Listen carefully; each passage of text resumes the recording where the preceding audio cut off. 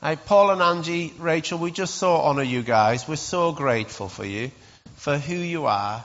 It's countless times I hear from people going, but it's okay, Paul and Angie were there. Have you heard that before? Angie came round, or Paul called. So we just honour you guys. Thank you. Thanks, Andy. So Andy asked me a couple of days ago, could I share something about Psalm 23. Psalm 23 is a psalm as a kid. I probably learnt off by heart from the age of, whatever, being brought up in a Christian home, which I really appreciate. And sometimes when you do that sort of thing, it sort of washes over you a bit, and you don't actually come to appreciate it quite as much as you should do, maybe. So I was thinking, in times of my life, I've got a lot of life behind me. You can tell, you see. And that's caused by Rachel. No, it's not.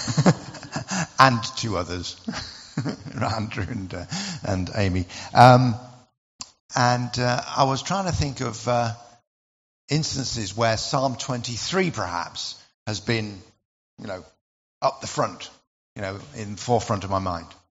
And I couldn't think of any. I'm thinking, I must do. Maybe it's the senile stuff coming on, and I can't remember too much. But yesterday morning, I had the privilege of some sort of having to go for an MRI scan. Now, I don't know anybody here who's been for an MRI scan, but actually, they're really not very nice. You may think, I'm fairly laid back and sort of got it all sorted, but I tell you what, when you're in a tube that is about the size of your body, and all you can see in front of you downwards is your stomach, and not the light, that's my fault, nobody else's. And I'm deaf, as most of you probably know. I'm deaf. I'm quite deaf if I take my hearing aids out, and that means that I'm disorientated if I have to do that. And of course, an MRI scan is magnetic, and I've got to do that. And then they put earplugs in, and it's like, okay, I'll deal with that. And then they put your head in a container almost, and jam everything around your head so you can't actually move. And just think about the fact that you can't move your head. How often are you moving your head even as you're sitting? How often are you moving your head? You just want to do that. Just that. That's all I wanted to do. I wanted to lift it forward. I wanted to move it, and I couldn't. And I thought, this is going to be difficult. And I was really struggling. They have a panic. She said, here's the panic button. Angie very cynically said, they didn't tell you that it wasn't connected to anything, did they? When I got back in the car after Angie picked me up, I'm sure it was connected to something. Guys, if you're going to go for MRI, don't worry, it's going to be connected to something. Anyway, so I lay there and I thought, the only thing I can do here, the tunnel that you go into is literally there. That's all you can see, and it's so clean you can't even see spots that you can focus on. You know what you're looking for. You're looking for something that you can focus on, and there's nothing because it's white. And so I closed my eyes. And for 15 minutes, I tried to keep my eyes closed. And it was quite funny because the first thing I did was start repeating Psalm 23. And I got through the first two verses. Okay. Completely forgot the third verse. And got through the fourth, fifth, and sixth, okay. And I just could not remember, for the life of me, what verse 3 was. It just went completely out of my mind. I just could not remember it. And so I focused on actually verse 5, which is a really odd verse. In the scheme of things, verse 5 is the odd verse, isn't it? You prepare a table in presence of my enemies. It's a bit bizarre, isn't it? And it's just okay. That might have meant something in the times of David, but to me that really doesn't mean anything. I don't know about you. Does it mean anything to you? It really didn't mean anything to me, and I was trying to figure out what it was actually about. And then, of course, I realized that actually the word enemies is not really perhaps the full word we may say as enemies today, but everything that comes up against us, whatever it might be, whether it is anxiety, depression, it could be physical people, things that come into your life that maybe distract. And God's saying here, look, I'm going to prepare you a table. Now that table is going to have good stuff on it because it's a feast. I'm going to prepare a table in front of you. And I'm going to take your eyes off your enemies so that you can focus on the good things of me. That's what he's at, isn't it? It's nothing to do with the enemies, really. It's to do with what God is giving you, what God is preparing for you. And then as I read back through the psalm, I'd got the verse 3 by this time. I was okay. I don't know how many minutes I was into the scan at this point, but it's all buzzing around you and shaking and all sorts of bizarre things. The one thing I felt was, because it's magnetic, I felt my wedding ring vibrating all the time, and I'm thinking my finger's going to go somewhere along here. It's really weird. But I wasn't going to take that off, because that's precious. You know, as you concentrate on what's gone in the past and look what is now, I love the psalm because it then takes you to this side. It says, surely goodness and mercy will follow me. Today. No. All, depends which version you read it, of course, as to how it's pronounced, all the days of my life. And then the end bit, the bit that's in the future.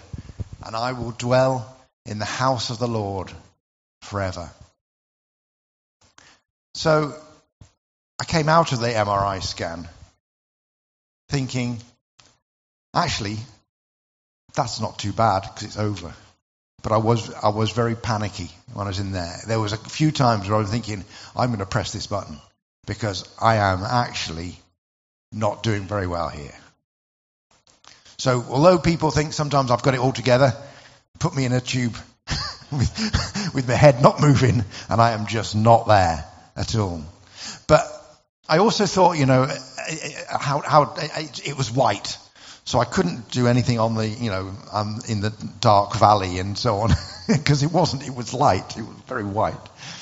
But I did think about one thing in that verse 4, where it says, you're there beside me, your rod and your staff comfort me. And one of the things I thought, and I couldn't find one, I was going to get a broom from the back. But you know, think about a rod and a staff. Okay. What use is a rod and a staff? Let's take a walking stick, for example.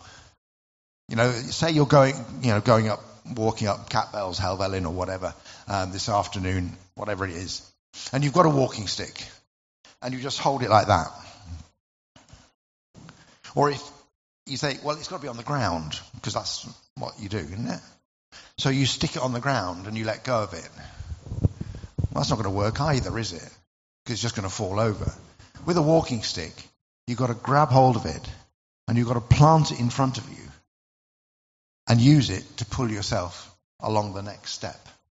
And the harder it goes, the more you need to rely on the walking stick. That's what they're there for.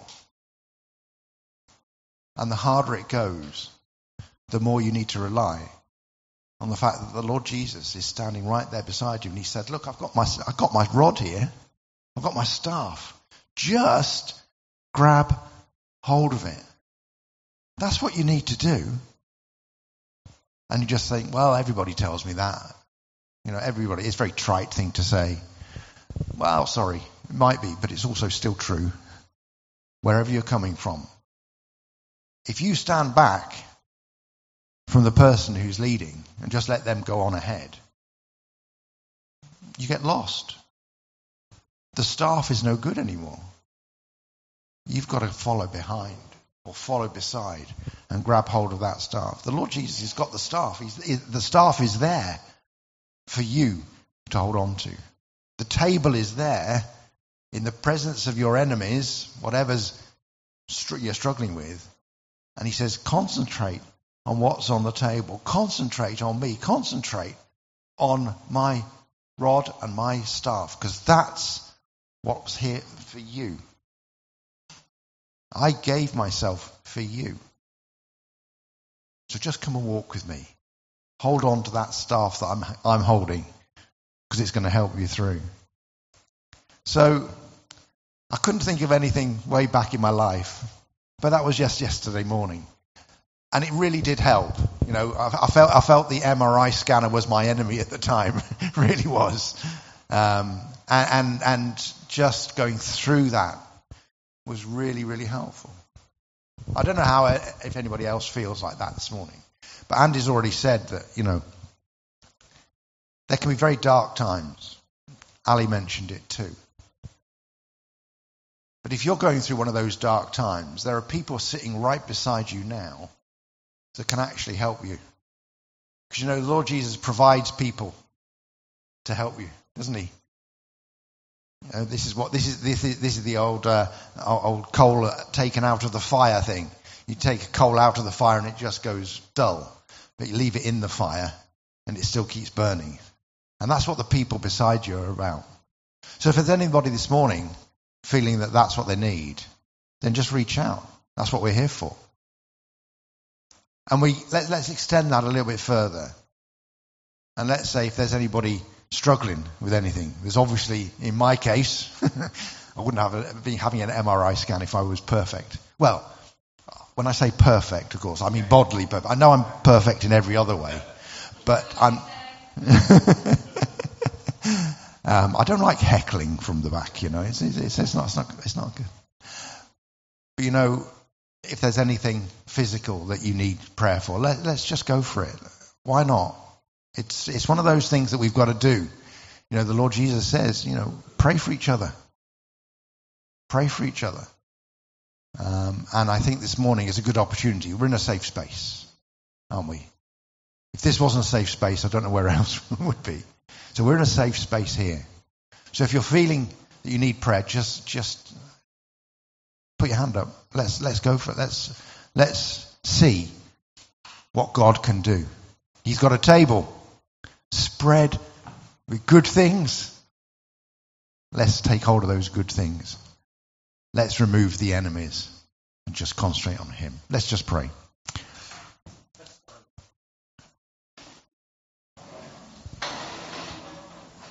Father God, just this morning, thank you for once again reminding us of probably one of the best known passages in the Bible that we sometimes say we know and that's it.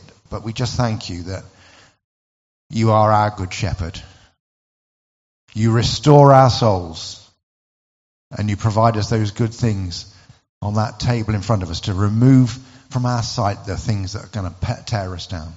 Father, we just pray this morning for everybody in the room, whatever circumstances, physical. We ask for physical healing.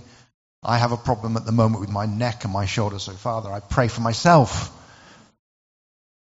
that you will come and heal as only you can. Just thank you that with a look and with a word you could heal. At Keswick Convention last night, we were the story of the leper, and he comes to Jesus and says, "If you are willing, you can make me clean." And the Lord Jesus says, and he says to all of us this morning, "I am willing." Father, we just thank you that you are willing. Through the power of the Holy Spirit this morning, just pray for each one of us. Whether it's physical, mental, or spiritual healing that we need. Father, just come. Holy Spirit, descend on us now. As we take hold of the good things of the Lord Jesus. In his name. Amen. Amen. Paul, thank you so much. Isn't it funny where growing up, if somebody's vulnerable, you'd maybe, well, growing up, I always thought if you're vulnerable, then you'd think somebody will think less of me. But Paul, I think more of you now from that vulnerability and that honesty.